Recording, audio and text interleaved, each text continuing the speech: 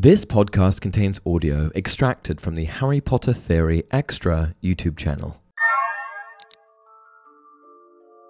Hey everyone, welcome to another installment of Harry Potter Theory.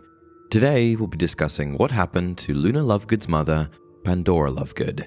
As any fan of the Harry Potter series will know, Luna Lovegood was the loyal and incredibly quirky Ravenclaw student who was first introduced to Harry and his friends at the beginning of the Order of the Phoenix.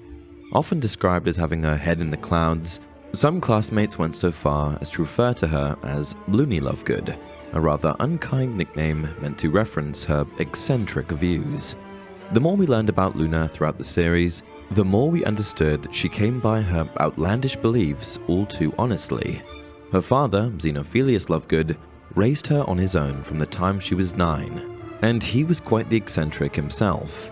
Editor of the rather niche publication The Quibbler, which marketed itself as the Wizarding World's alternative voice, Xenophilius would run rather odd articles about things like conspiracy theories and creatures that did not exist.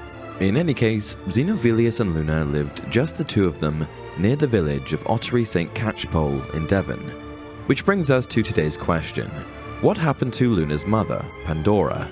Well, sadly for Luna and Xenophilius, there's no conspiracy here to account for Pandora's absence in Luna's life, and no chance of her magically reappearing decades later. Rather, she died as a result of a spell gone wrong around 1990 or 1991. Looking much like Luna, Pandora was a British witch who had married Xenophilius Lovegood, with whom she had one child, Luna. Apparently, Pandora loved to experiment with magic, and the events that led to her death were nothing more than a tragic accident, a spell of her own creation backfiring on her. What's worse is the fact that a 9-year-old Luna was present at the time of the accident and witnessed her mother's death, something she shares with Harry in the Order of the Phoenix, saying to him, "Yes, it was rather horrible," said Luna conversationally. "I still feel very sad about it sometimes." This, of course, is the reason that Luna, alongside Harry in the Order of the Phoenix, is able to see Thestrals, the frightening black, skeletal, and winged horse-like creatures that can only be seen by those who have witnessed death. While Luna never had the chance to reunite with her mother in the living world, she did believe that she would one day see her again. This is supported by that same conversation she had with Harry, the one I mentioned earlier. For after she shares how sad she is that her mother is gone, she also expresses her belief that she'll see Pandora again in the afterlife, specifically mentioning the Veil, the ancient archway in the Ministry of Magic's Department of Mysteries that appears to be a gateway between the living and the dead. "And anyway, it's not as though I'll never see Mum again, is it?" Isn't it?" said Harry uncertainly. She shook her head in disbelief. "Oh, come on.